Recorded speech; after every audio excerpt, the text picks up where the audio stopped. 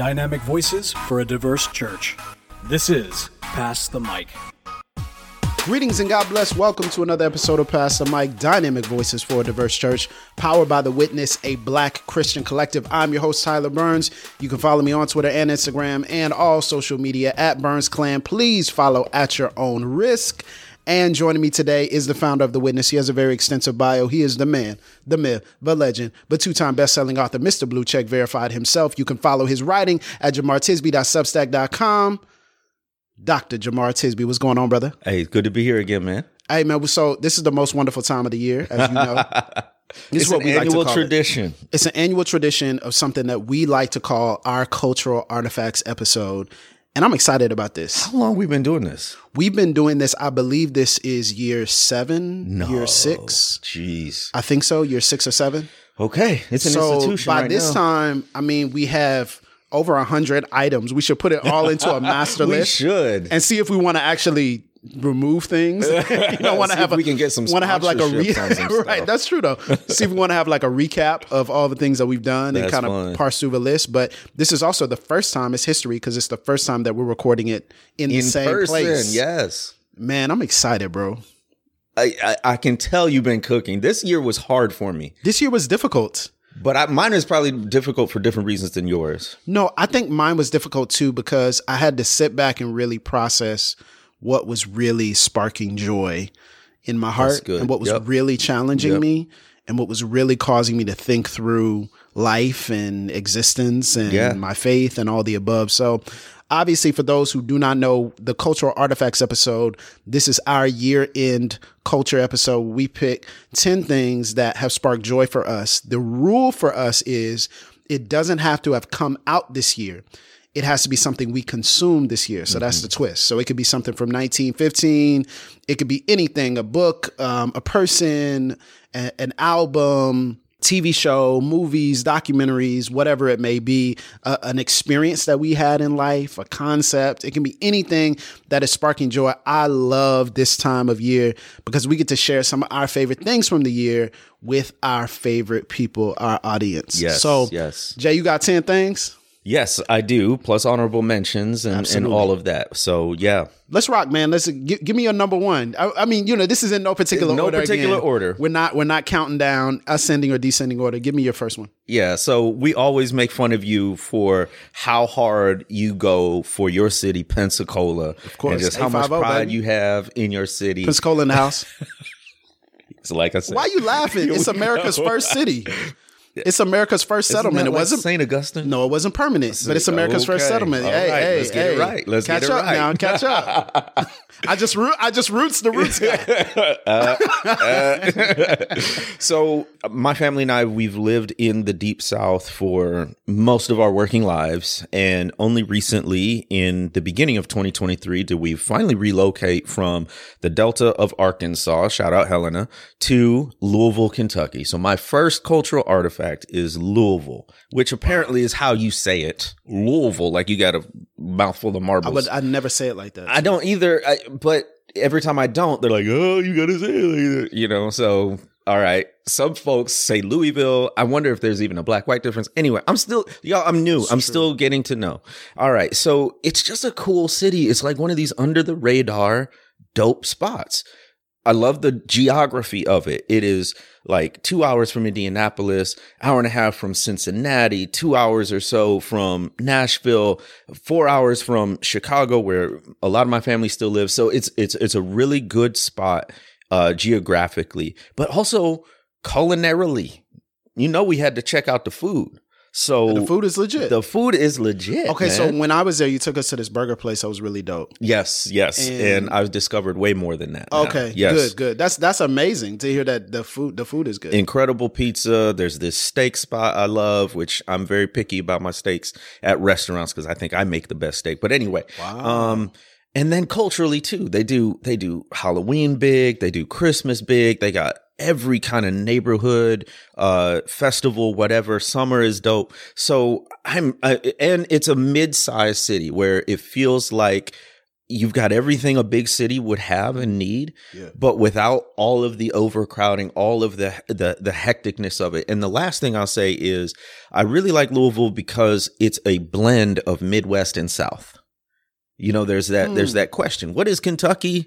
What is Louisville in terms of, is it Midwestern? Is it Southern? And the reality is it's both. It's the confluence of both. So I grew up in the Midwest, but spent a ton of time in the Deep South. So it's like, okay. In between. Yeah. So I can walk in the gas station that has the display of Confederate flags and paraphernalia and be like, okay, that's familiar. But then I can also walk down the street and see rainbow flags or Black Lives Matter in the window of a store. Yeah, it's a big mixture. So I love that. It seems like you found your city then. Well, I don't know about that, but it's definitely a good for the next time step. being, for this season. Yes, for this season. So shout out to Louisville. Okay, bet. I think my number one, I'll start with a little bit of positivity. Okay. A little bit of excitement. I'm glad. A little bit of feel good, right? You know, I'm always everybody says I'm the pessimist. I'm real deep, dramatic, all this above. But I'll say this. I have been moved by this particular person. And the best way I can describe it is I got it. Let's try it and rate it 1 through 10. I'm talking about Keith Lee, y'all. Oh, Keith my Lee. gosh. Keith Lee is my first cultural artifact. If y'all don't know, Keith Lee is a food reviewer. No fancy food training or anything, but he got big on TikTok for just going to places and reviewing their food, sharing it. And then based upon his reaction and approval, they'll get a line around the block, right? He started this in his hometown, Vegas, where he actually goes around to little known food spots or even food trucks. And one time he went to a food truck that he just ran up on because he was doing a run late at night and asked the guy if he could make him something. There was nobody out there. And the guy says, hey, I make mostly seafood. Keith says, I have a shellfish allergy. So is there a way that you can, he's like, well, we cook it all in the same oil, but come back tomorrow. I'll make you something. So he goes and gets all new oil, all new utensils, everything. And he makes him this burger. Keith tries it, loves it. And then the guy says, hey, man, I've just been struggling, you know, so you just being here really blessed me. So Keith says, man, let's bless this guy, puts his Cash App up. Within 24 hours, he has $50,000 plus from his people. I mean, just doing incredible things. So it's interesting. Keith got into this really just because of his love for food. He didn't get into this so he could be famous, even though his brother is actually a UFC fighter. Keith was a fighter as well, but his brother's a UFC fighter named Kevin Lee. So a lot of people know him as, you know, lightweight championship contender from a few years back. And so Keith has just gone around to different spots. Now he's on a city tour. And I love it because Keith is never wanting people to treat him differently. He wants people to treat him just like any other customer. So it's funny, a group of us from The Witness had actually visited one of the restaurants that I won't say, but one of the restaurants that Keith Lee had said he received maybe questionable service from. We had visited that just a couple of weeks before and had questionable service. And so we had this conversation internally about all the things that we had felt about that particular service experience. And then Keith validates it by simply saying, yes, this is exactly what I experienced. And so it was really cool. I just love what he's doing to spark joy. I love what he's doing in terms of especially highlighting small Black-owned food spots and a number of different other kinds as well. But especially those Black-owned food spots where he's really trying to put people on and share with his millions now of followers. And really, the Keith Lee effect is incredible. People will go from maybe 50 followers on TikTok to 50,000 in 24 hours. Yeah, it's like the Oprah effect for her book club. Like it just changes people's lives when you get attention from this particular person. What do you think it is about Keith Lee's style or approach that has made him go so viral? I think it's amazing. Everybody wants to be put on, right? Everybody wants to have those moments where you're put on to the thing that nobody else knows about, that people really feel is underneath the radar. But I think also Keith really represents a lot of people's feelings about food, a lot of people's feelings about the certain types of food that brings them joy. And he reacts in a way that isn't higher. It's just, he's honest. He says, hey, that's not for me. I'm a texture person. I don't like that. Hey, maybe it's a little bit too salty for me, but maybe it won't be for you. And I think he's also always pushing positivity. Even in his critical nature, he's always given this disclaimer. I don't condone any hate. I don't condone any sort of, even when he was treated wrongly in a particular restaurant, even when they kind of mocked him afterwards on socials, which was a supremely unwise move. I don't know who was giving them advice on that. But even in those moments, he just stopped people from hating on them and things of that nature. So I just really feel like it's that positivity mixed with that insider information that makes people really encouraged by his stuff. So shout out to Keith Lee, man. From what I can understand, all I can see, he's a really solid dude, just trying to put people on. He's doing it with his family too. So hopefully he does podcast reviews too. Hey, man. No, that was a good one. Definitely a cultural phenomenon for sure. Absolutely, bro. What's your number 2? So this one, we didn't even plan this, but it dovetails perfectly because we were just talking about food. So this year, we're about to have a food line here. It might be here. This one, shout out to breakfast foods. I don't know. Did I somehow in 2023 become a breakfast guy? I don't know. I didn't know that. I don't. Well, Bo, our producer, is the known breakfast guy in our group. But here's the thing. Here's what I started doing. I started making omelets each morning. And I don't know if you remember, was it Daredevil when Kingpin? Oh, yeah. It would show the scene where he's making his omelets look good. I ain't gonna hold you. Them omelets look good. Oh man, them villain omelets might go hard. I can't lie. So, but even in that show, this is a deep cut. Sorry, y'all. But even in that show, it was sort of the ritual, the routine, the sort of everyday nature of it all. That's what it's become for me. Is just this ritual. So it ain't nothing fancy, and I'm not saying Keith Lee would give it a 10. But what I am saying is, like, I cut all my own vegetables, mix the eggs. It's the routine and the ritual of making the dish. The same thing each day, tweaking it a little bit to try to get it a little bit better, trying a different type of cheese and all of these things. And then sitting down and just eating a quiet breakfast has been incredible. And then I went through and I started thinking about other breakfast stuff that I like. Did you know, this is the most unexpected thing. We were traveling for Thanksgiving. We needed something quick and cheap. We stopped at Waffle House. It's the Thanksgiving season. They have pumpkin spice waffles. Of course. And when I tell you, bro, capitalism is undefeated, man. No, listen. The pumpkin spice waffle at Waffle House just blew me away. It was so good. There was actual like spice, like you could taste a little bit of heat with the pumpkin flavor. It was phenomenal. I respect that you like Waffle House because I like Waffle House as well. Oh yeah, I respect that. I like good food wherever it may be found.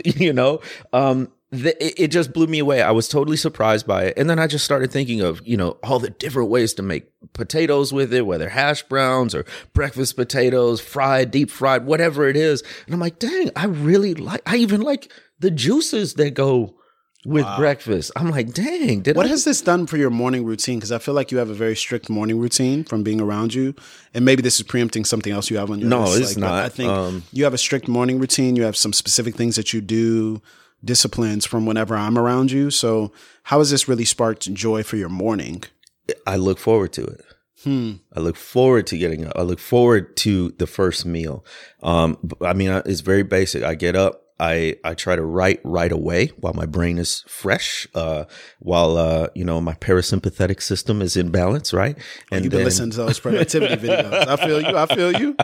Flow state. And then after a couple hours, I cook breakfast mid-morning, do a few other things, go exercise, and then do the stuff I don't like to do, which is emails. Yeah, exactly. Administration, all that stuff. So shout out to breakfast. That's amazing, man. I'm going to keep this food theme going. I think I stumbled upon this show as I was looking for more reality cooking shows to watch. I really like cooking shows. I like, your Top Chef, your Master Chef. I'm still learning stuff about you. Okay. I love those shows, and I always have because I really love to cook. So I stumbled upon this show on HBO. It's called The Great Soul Food Cook-Off. And bro, it is amazing. It's 8 black chefs cooking black staple meals, all in the pursuit of a cash prize and also bragging rights. Dag, 8. Yeah, so 8 black chefs. It's like a lot. Also professional chefs that are grading their food. And so it's really just this Black cultural engagement. So these chefs are like from experience. restaurants and whatnot. Yeah, so some of them are pretty famous. Others of them are self-taught. Okay. You know, so some of these chefs you would probably have known on and seen on other cooking shows if you are kind of in that ecosystem. And so you're like, oh, I recognize this person or I recognize that person. And then some, they just came out of nowhere. They have YouTube channels or they're just seen and loved by their families and their communities. Or maybe they have a small business, but it was incredible to watch them make variations of macaroni and cheese, which you know is my favorite thing to make. Yes. It was which awesome. shout out, you do quite well. Thank you, man. Thank you. Tell the people. Yes, I got to put the people testify. on. Thank you, brother. I Tyler's appreciate mac and cheese. I need you to give me a 10 right now. It's I need for you. real. Oh, hey, I got to taste it again, but it was Okay, up there. I got you. Jamar Tisby approved. But I really enjoyed watching the stories of people who have tried to make a life for their families through food, but more so a life through their families through culture. And it was so special to me to watch them cry and weep about the food we all love.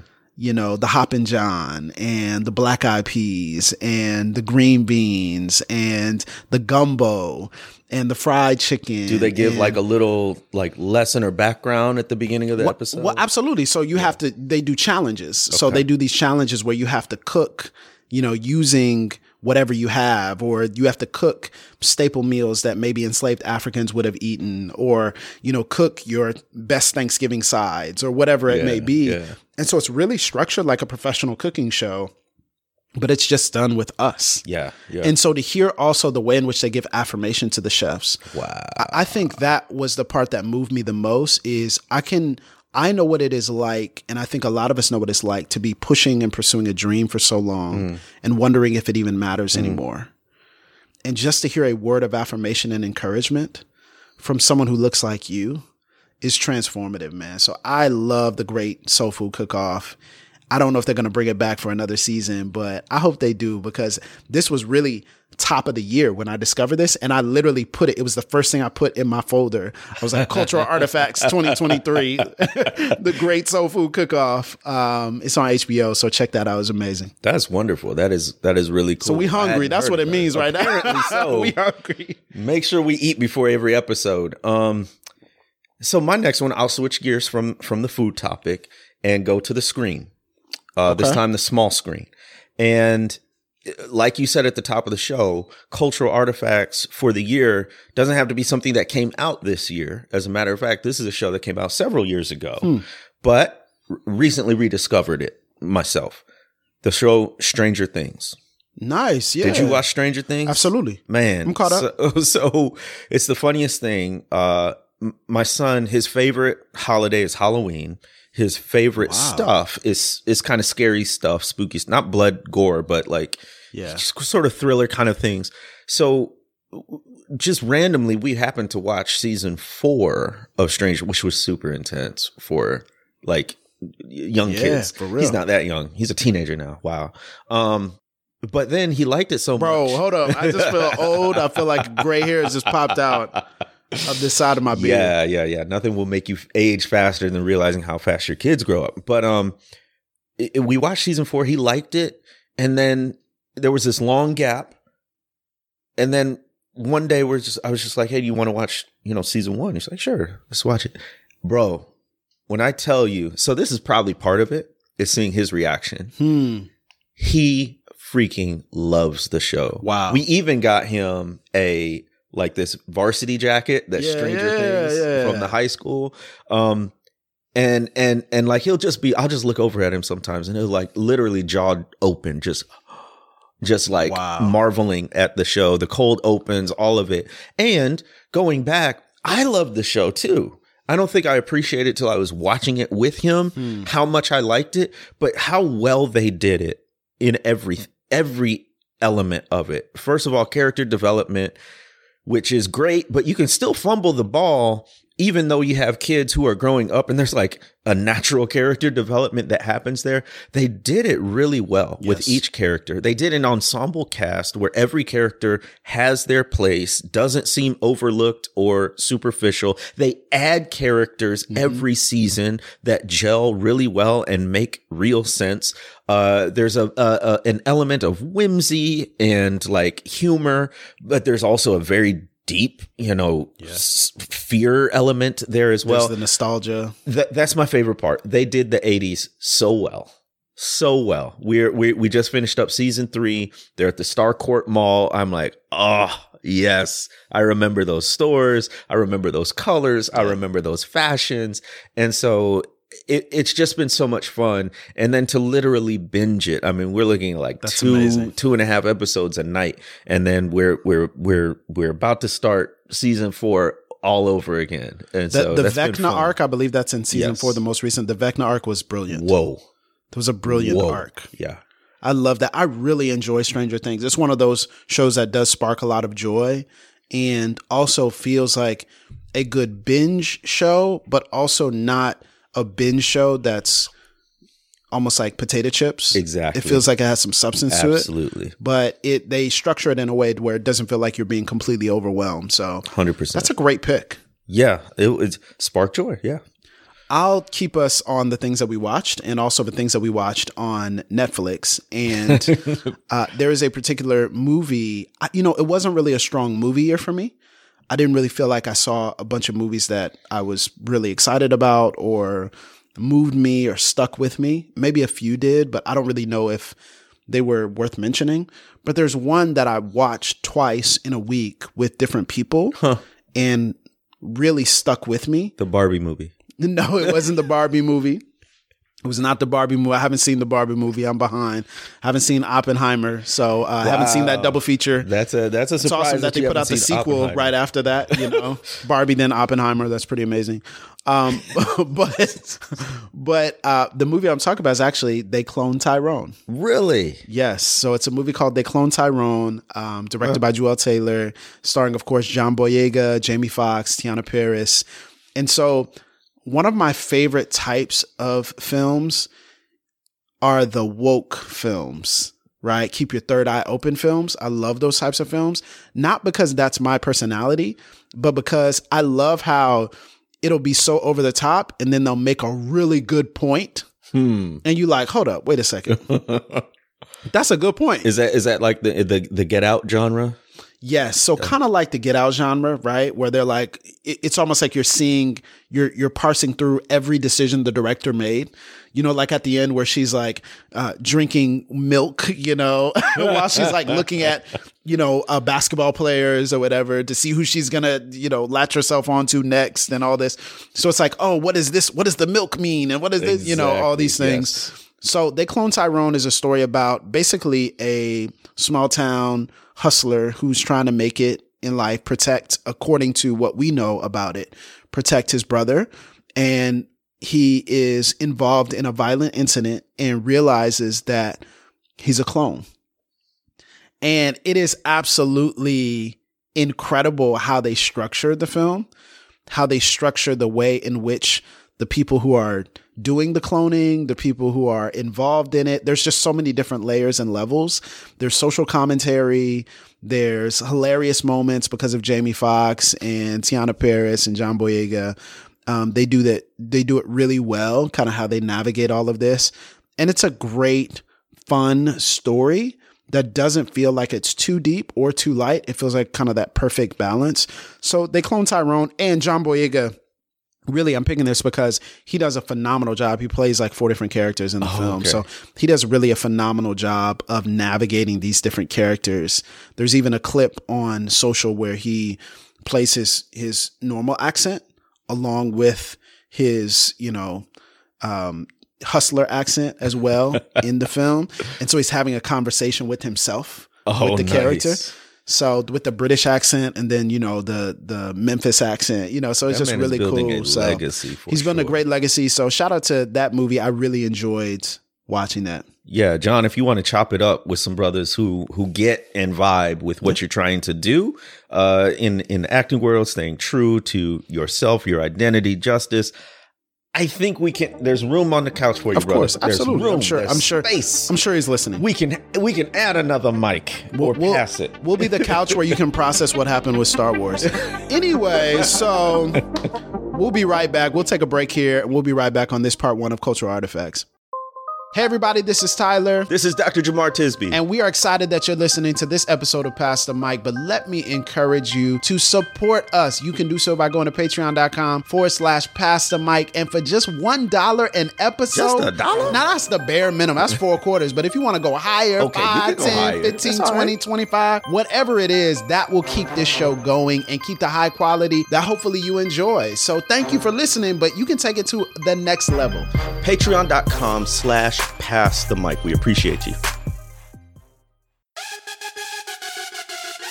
Hey folks, Dr. Jamar Tisby here, and I want to make sure that you know about the Justice Takes Sides brand. This is merchandise, this is apparel to help you represent your values. This is about getting people off the sidelines and into the struggle for justice that's ongoing today. Go visit justicetakesides.com, get your merchandise and apparel there, and follow us on Instagram at Justice Takes Sides.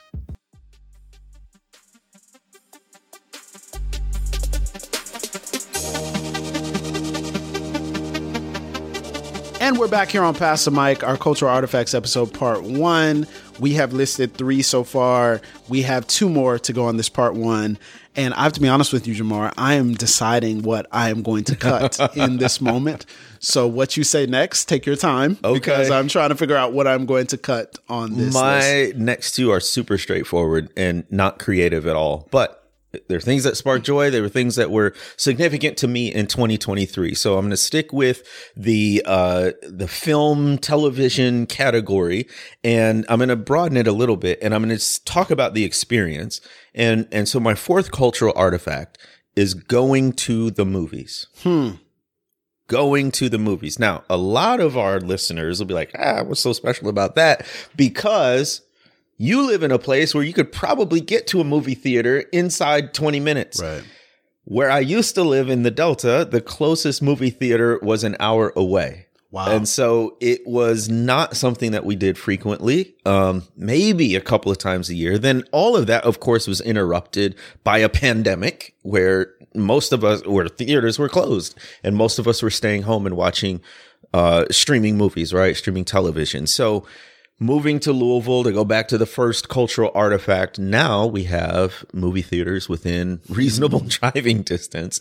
And again, my son and I, we just love movies, television. So we go almost every time there's a new release, to the point where I got one of those like movie passes. Oh, you got the pass. Yeah. Very good. Very good. You go often enough, and we have gone often enough that it's actually paying off, that we getting discounts on food and tickets and whatnot. But that for more than a decade, that was not the case. So just the experience of, it could be a daytime matinee, it could be an evening, it could be the premiere, it could have been out for several weeks. But what I always do, I always get the same thing snack wise. I get what's your snack order? Small popcorn and Skittles. And a frozen cherry slush. Yeah, icy. I mix the popcorn and the Skittles. I thought that's what you were going to say. That's interesting. I've never heard of that. I've heard of the chocolate or the peanut M&Ms. I've tried every combination. That one's my favorite. Skittles is your favorite? Yeah. Wow. I've tried Sour Patch, M&Ms, but the Skittles stand out. Sometimes I'll do the hot dog there, but all of that, and then the actual movie theater experience is pretty darn cool. I mean, of course, now they have the seats with the recliners and all of that stuff, but the where sound... you live, not where I live. But, oh, really? No, yeah, okay. No recliners where I live. All right, so. Pensacola's going to get there. Come on. But the sound, the visual quality, and it doesn't even... I mean, there are some movies, of course, that lend themselves to that. Like, this didn't happen in 2023, but I will never forget the experience of going to see Top Gun Maverick in the theater. Bro. Such a great film. Bro.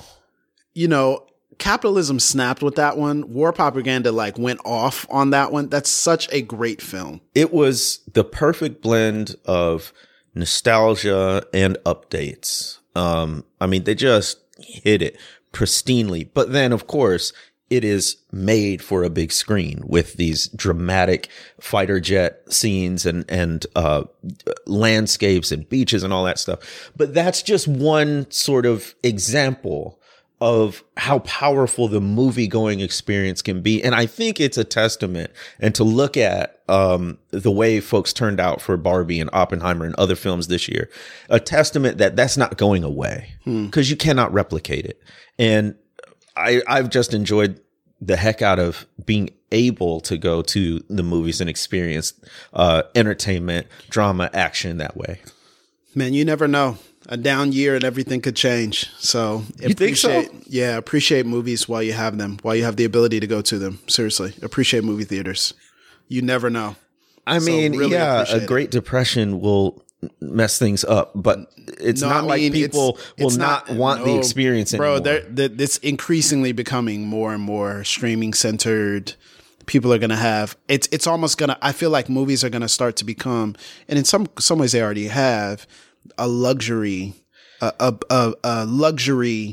experience. You know, it's going to become like the theater, right? You know, I think that's eventually what I think because the nature of output has changed, right? So I agree with you that there's a lot of stuff that's sort of made for streaming or made for direct to streaming.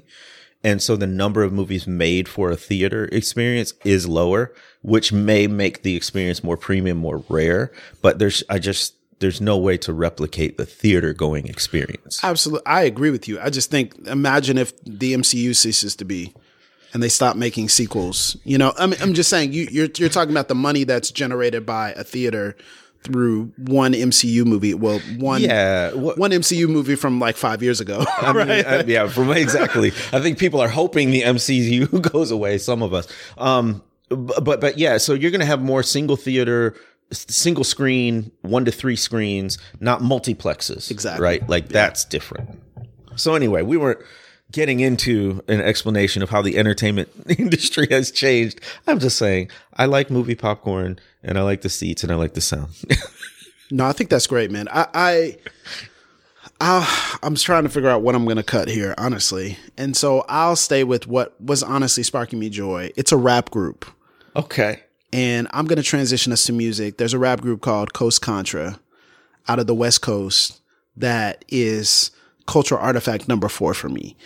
And the reason I think Coast Contra made its way onto my list is because it's a group of 4 guys who have been rapping for a while. I discovered them this year, and they do these freestyles where it's almost like a fully immersive experience that they do. So they'll do things like all of them sitting at the table and they'll be narrating stories, and then they'll have this moment where they all jump in. It's like a true like performance. They'll rap in different languages.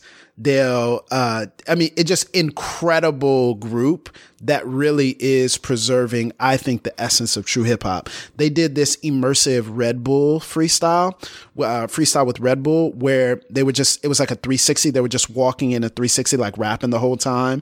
And so the camera's like spinning the whole time. It was incredible. I personally think they have received so many of my YouTube views just watching. I'm a person that deals with words for my entire life. My life is built around words.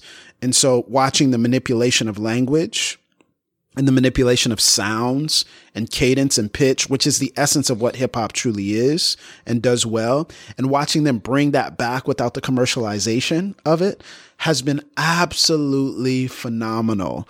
And it's been so much fun. I've had so much joy watching their videos and watching how seriously they take it. And then because it's a group, I love the group dynamics.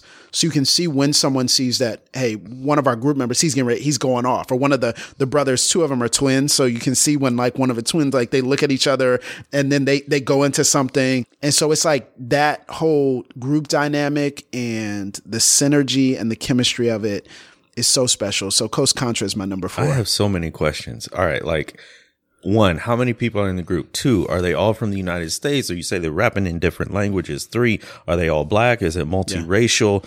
4, or do they have albums out? Or are they just doing videos? 5, are these performances like theater performances or what? So so it's 4 guys. They're all black. I think 1 is Afro-Latino. There's 2 twins. And I don't think the other 2 guys are related, but they really do things. It's really hard to describe it. Like, it's a freestyle, but it's almost like a rehearsed kind of situation, because they do have certain things where they all say the same thing at the same time.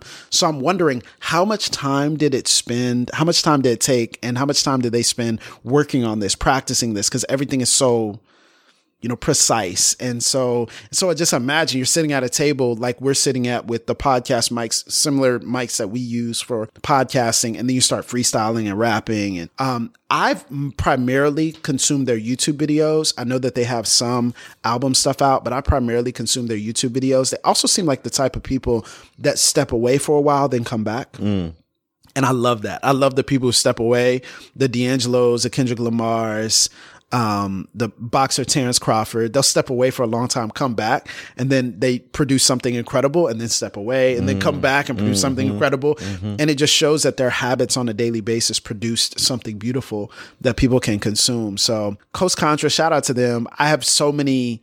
I'm still discovering more about them. That's why it was like the one thing I was like, man, maybe I'll cut this. Maybe I'll put in an honorable mention.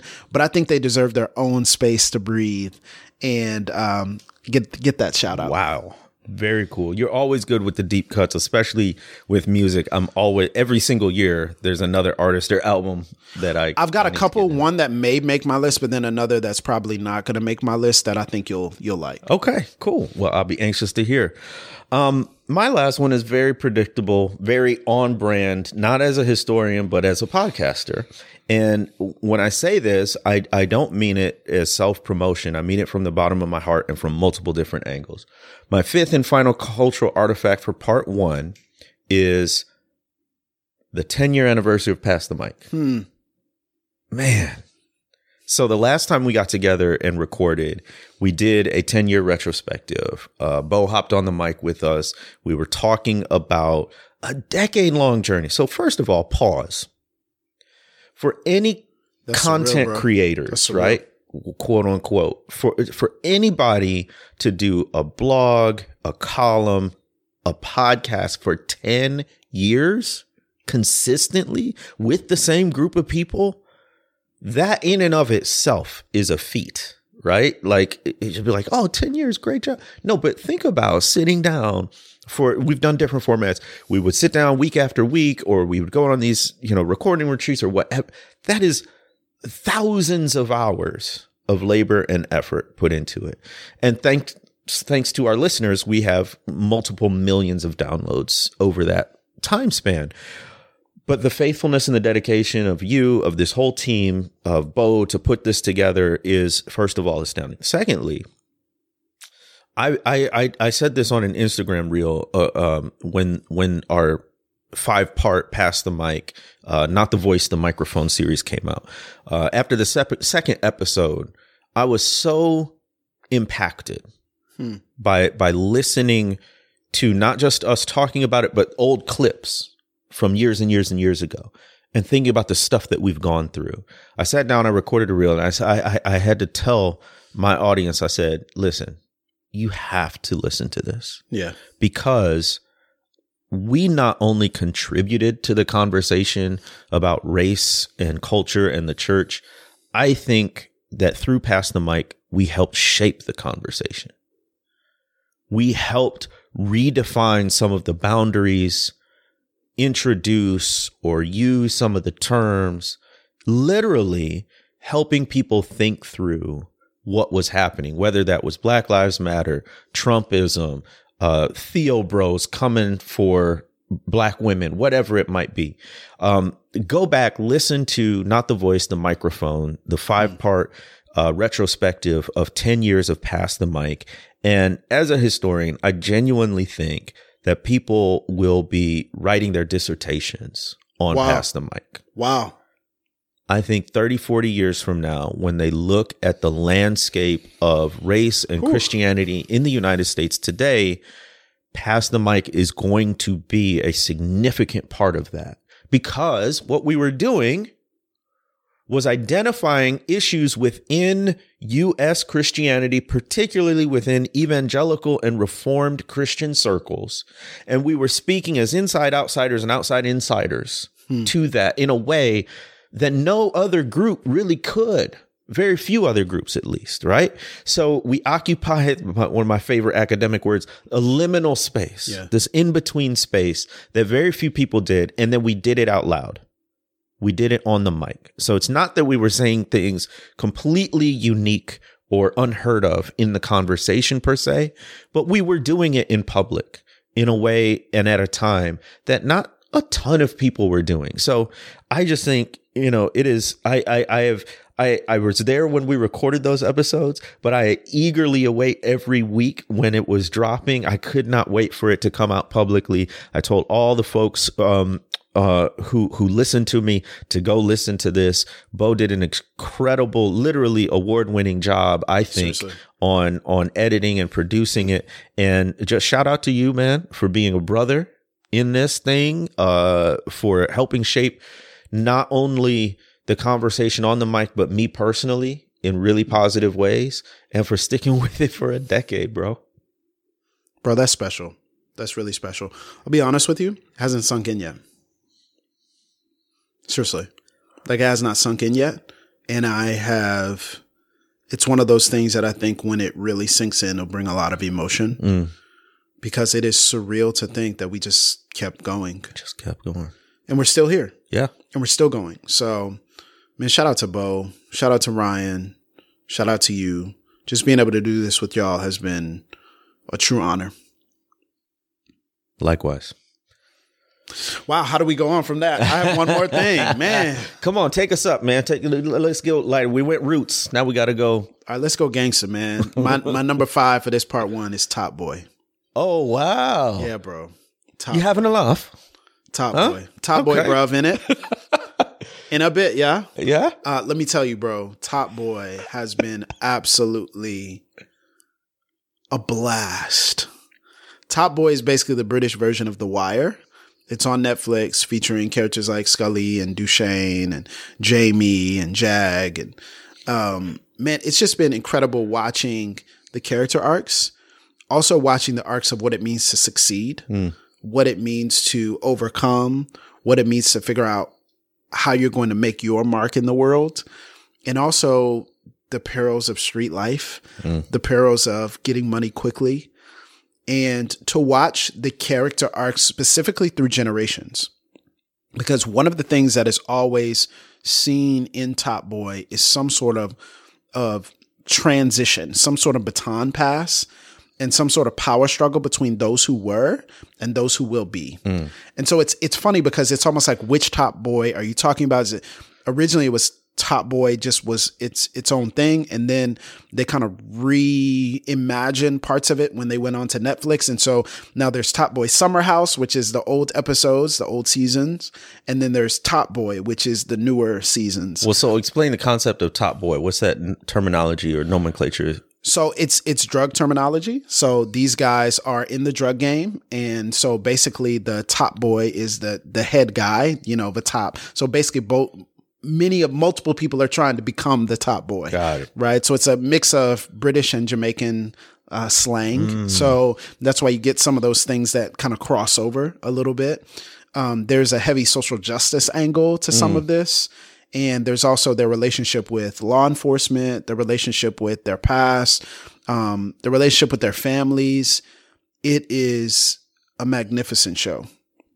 It is a magnificent show. And now it's done. It's completed. So I can officially say they ended the show, I believe, incredibly well, which is hard to do. Absolutely. Now, there's obviously, quibbles that you can make, and there's this bittersweet feeling that you have when a show is ending. Of course. But how they did it, I felt like was so appropriate for the characters and the arcs that they had. Wow, so that's good. Shout out to Top Boy, man. I really feel like it was satisfying.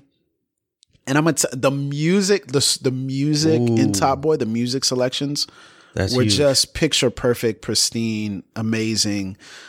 So I really like that show, and I really feel like that was one of those moments this year where I'd watched a little bit of it before, but I didn't stick with it. Yeah.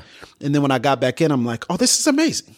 Like, this is incredible. So I've never watched an episode. I've only seen on social media people doing like skits from it and basically taking the accent over the top, and the terminology apparently is very distinctive. Like, they're just taking phrases and whatnot. It's hilarious. No, it's amazing.